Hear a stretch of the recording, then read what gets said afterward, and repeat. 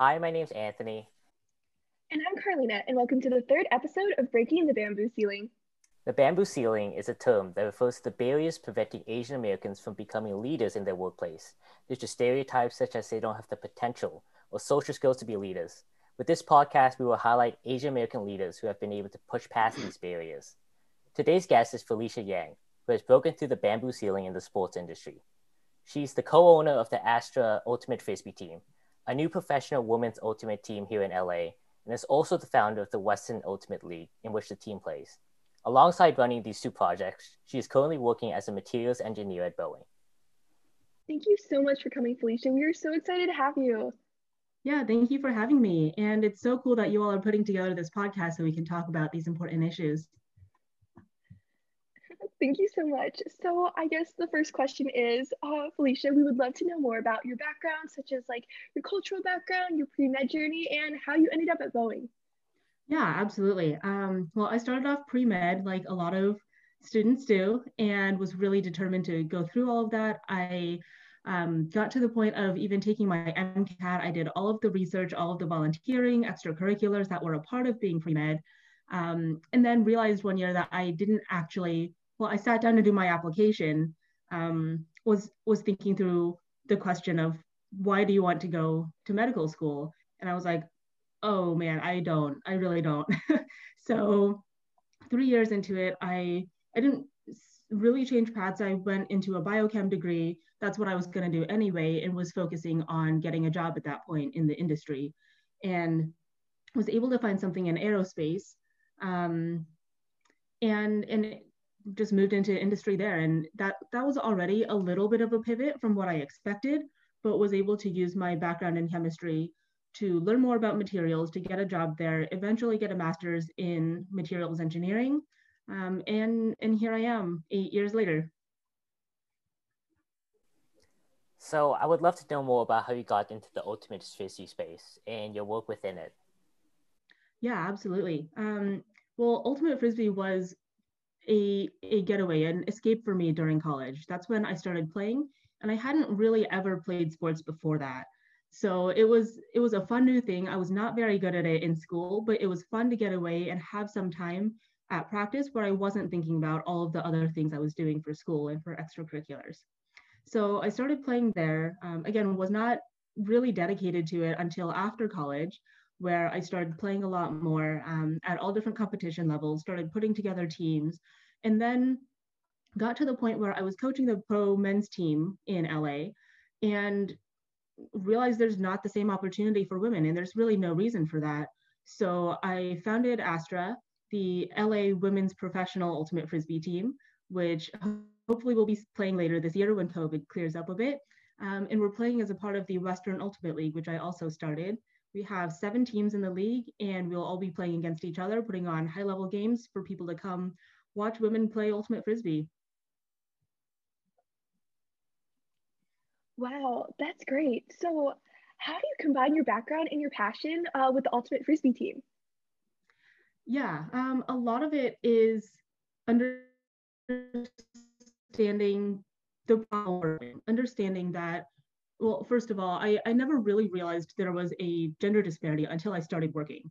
Throughout school, it's always, it's always your grades. It's if you set the curve, then you're the top of the class. You get grades based on how well you do, and it's very much a meritocracy. And at work, I started to see the difference in how I was treated for various reasons and kind of the different expectations people have of women in the workplace. And people who are not just men to have the opportunity to play professional ultimate, to be seen as athletes, to be highlighted in videos, and to be celebrated for their accomplishments was a huge piece that I thought was missing. And culturally, there's kind of the impression that Asians are not as athletic for whatever reason, right? We're not as well represented in American sports. We tend to be smaller in stature, but the idea that Asian Americans can't compete in sports really needs to be debunked because it's just not the case. And I think a lot of it is we don't put the time and effort into it that some of our peers might. In terms of the cultural issue there, not all of that is external, right? There's that impression of what Asian athletes can be, but also we tell ourselves similarly limiting things. culturally, we're told that it's not worth spending the time on that. We could be studying, we could be playing piano, we could be doing math problems, but there are so many benefits in sports that we're overlooking when we're not participating in them. All of the ideas around teamwork and discipline and resilience and learning what your body can do, all of these things are really, really valuable skills that you learn from playing sports. Mm-hmm. Yeah, I had a similar experience. Well, I didn't really have a lot of opportunities to play sports growing up.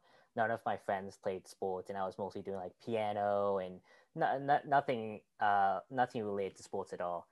And we were curious how it was initially building out the team. You know, gathering the community together and building up the initial framework to launch off all your different projects. Yeah. The pro scene has been really interesting in Ultimate because historically, club is the highest level, and that is all paid for out of the players' pockets. So a season with travel, with gear, with all of that costs upwards of $2,000 per player. One of the cool things about the professional opportunity is that players are not paying for any of their expenses. So that's a huge change in something that will hopefully allow more people to be able to participate, but also it's a change in the structure that has already existed. So fortunately, the LA community was really, really excited about this and really wanted to see what we could build. In 2019, we had a showcase series before we officially became Astra and became part of the league. And we hosted only 2 games in LA, and each of them had around 500 people come out.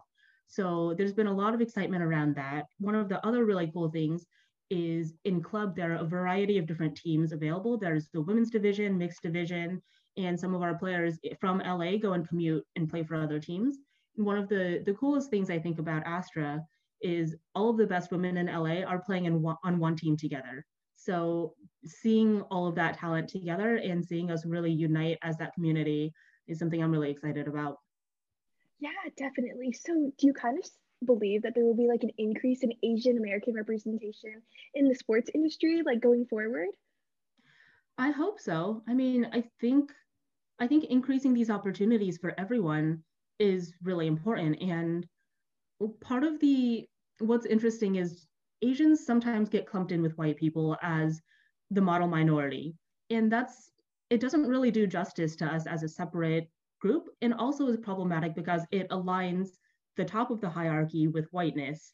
And in understanding that our culture and our different identity shouldn't be based on on proximity to white power is really important. And so sports is one place where that can be a huge vehicle for communicating that kind of idea.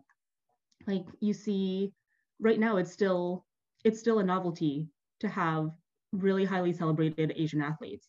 And I do think and hope that that'll change, just like it'll change for women in sports. Increasingly, we're seeing women in sports celebrated in ways that have never happened before. And I'm hoping that trend continues. So I had the opportunity to chat with Dr. Kolb earlier, and who's the coach for the women's ultimate team here at UCLA. And he told me about this issue that he saw was that Asian American women were pigeonholed into this role of like a squirrely handler.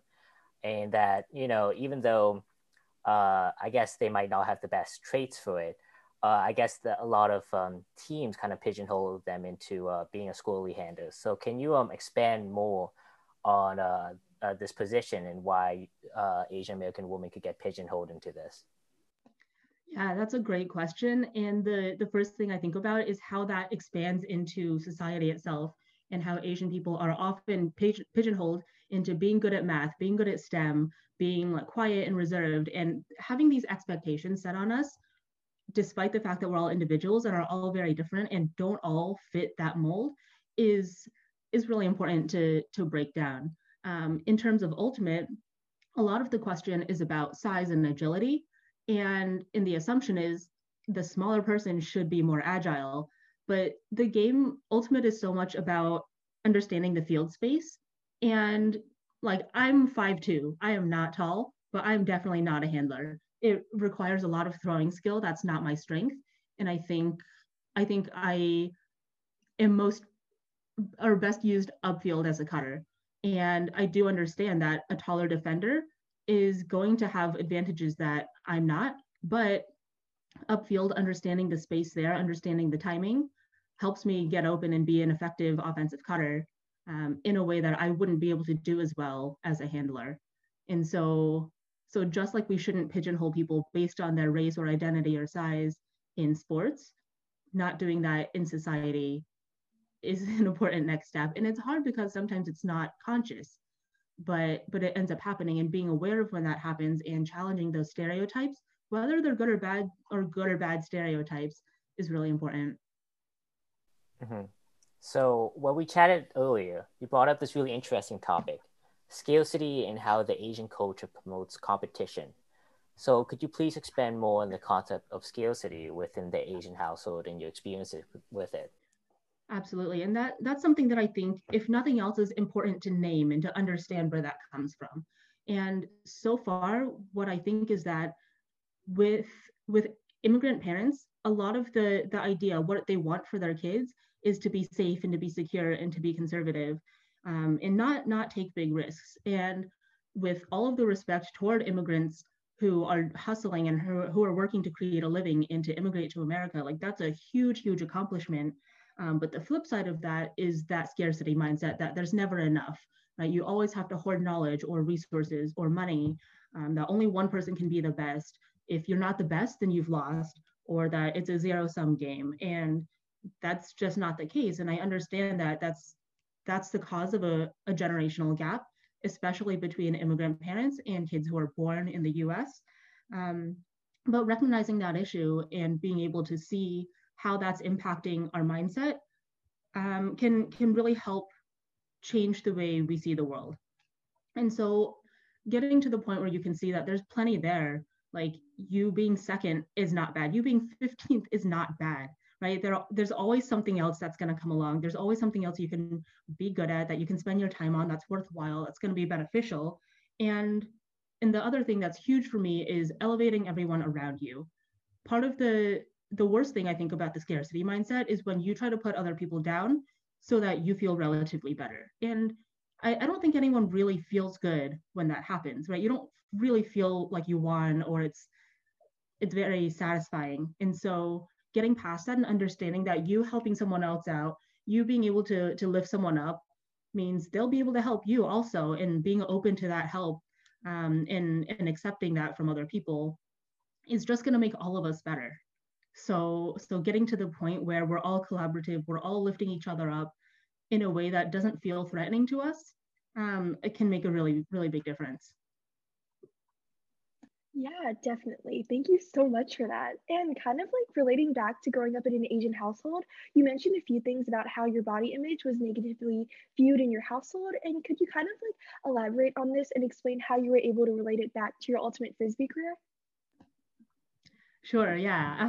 And this is an interesting one because it's one of those situations where the difference in culture has an unintended impact, right? It's a cultural difference in what people are allowed to say about your body, what's okay to comment on. And especially my extended family that's still in Asia, I remember there's every time I see them, there's a comment on whether I gained or lost weight, on how thick and muscular my legs are, how dark I am, how tan I am.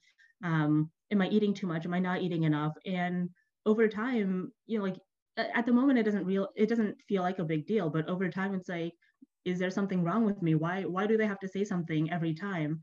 At one point too, I remember going into a shop in Taiwan, and immediately the woman working there is like, "We don't have your size. You're too big. You should leave." And I'm like, "Oh, okay. Well, I didn't think that was a thing, but okay." And just not, you don't really know what to do with that.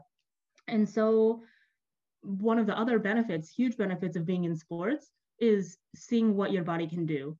When you're being disciplined in training and seeing these changes in your body, feeling yourself get stronger and faster, then you're like, yeah, these muscles are useful. Like, I need these, I like these. And it's something that I want to be defined by, and isn't something that, like, you kind of take the power back in a way. You don't let other people who say these random passing comments that are not insidious, right? They're not meant to be hurtful, but you make more meaning of them when you know what your body can do.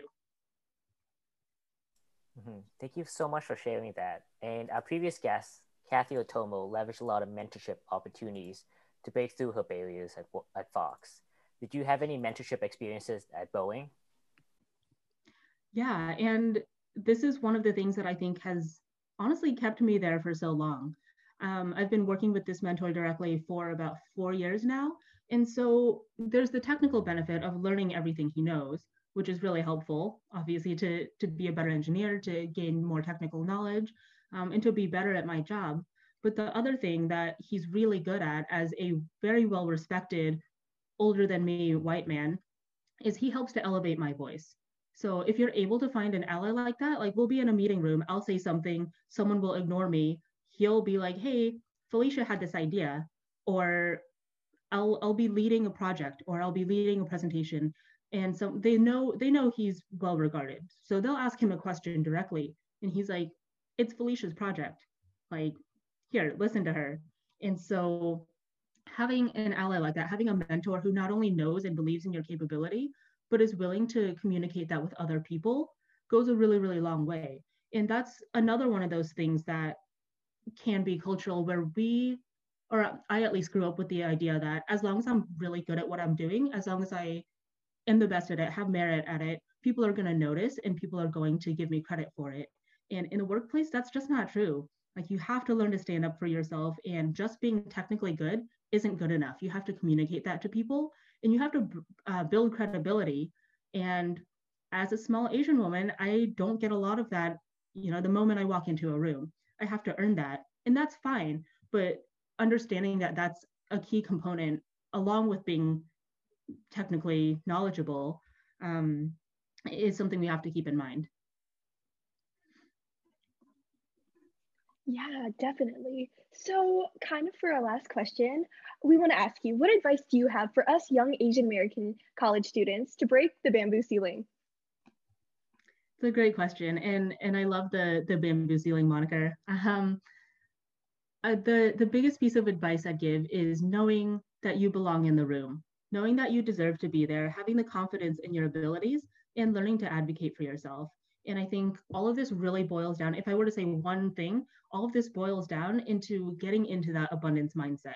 I know it's difficult and I know it's not like a flip of the switch thing, but being conscious of every time you're limiting yourself and changing that internal dialogue, changing that into how there's plenty out there, how like you're willing all of those great resources, all of that knowledge, all of the opportunity that's out there in the world, you're willing that to be a part of your life rather than sitting and waiting for something to happen to you. Wow, thank you so much for all your advice, Felicia. I hope our listeners are able to learn from the tips you gave us, and we appreciate you so much for coming to our episode of Breaking the Bamboo Ceiling. Yeah, thank you for having me. And I'm hoping to see you all out at some Astro games soon.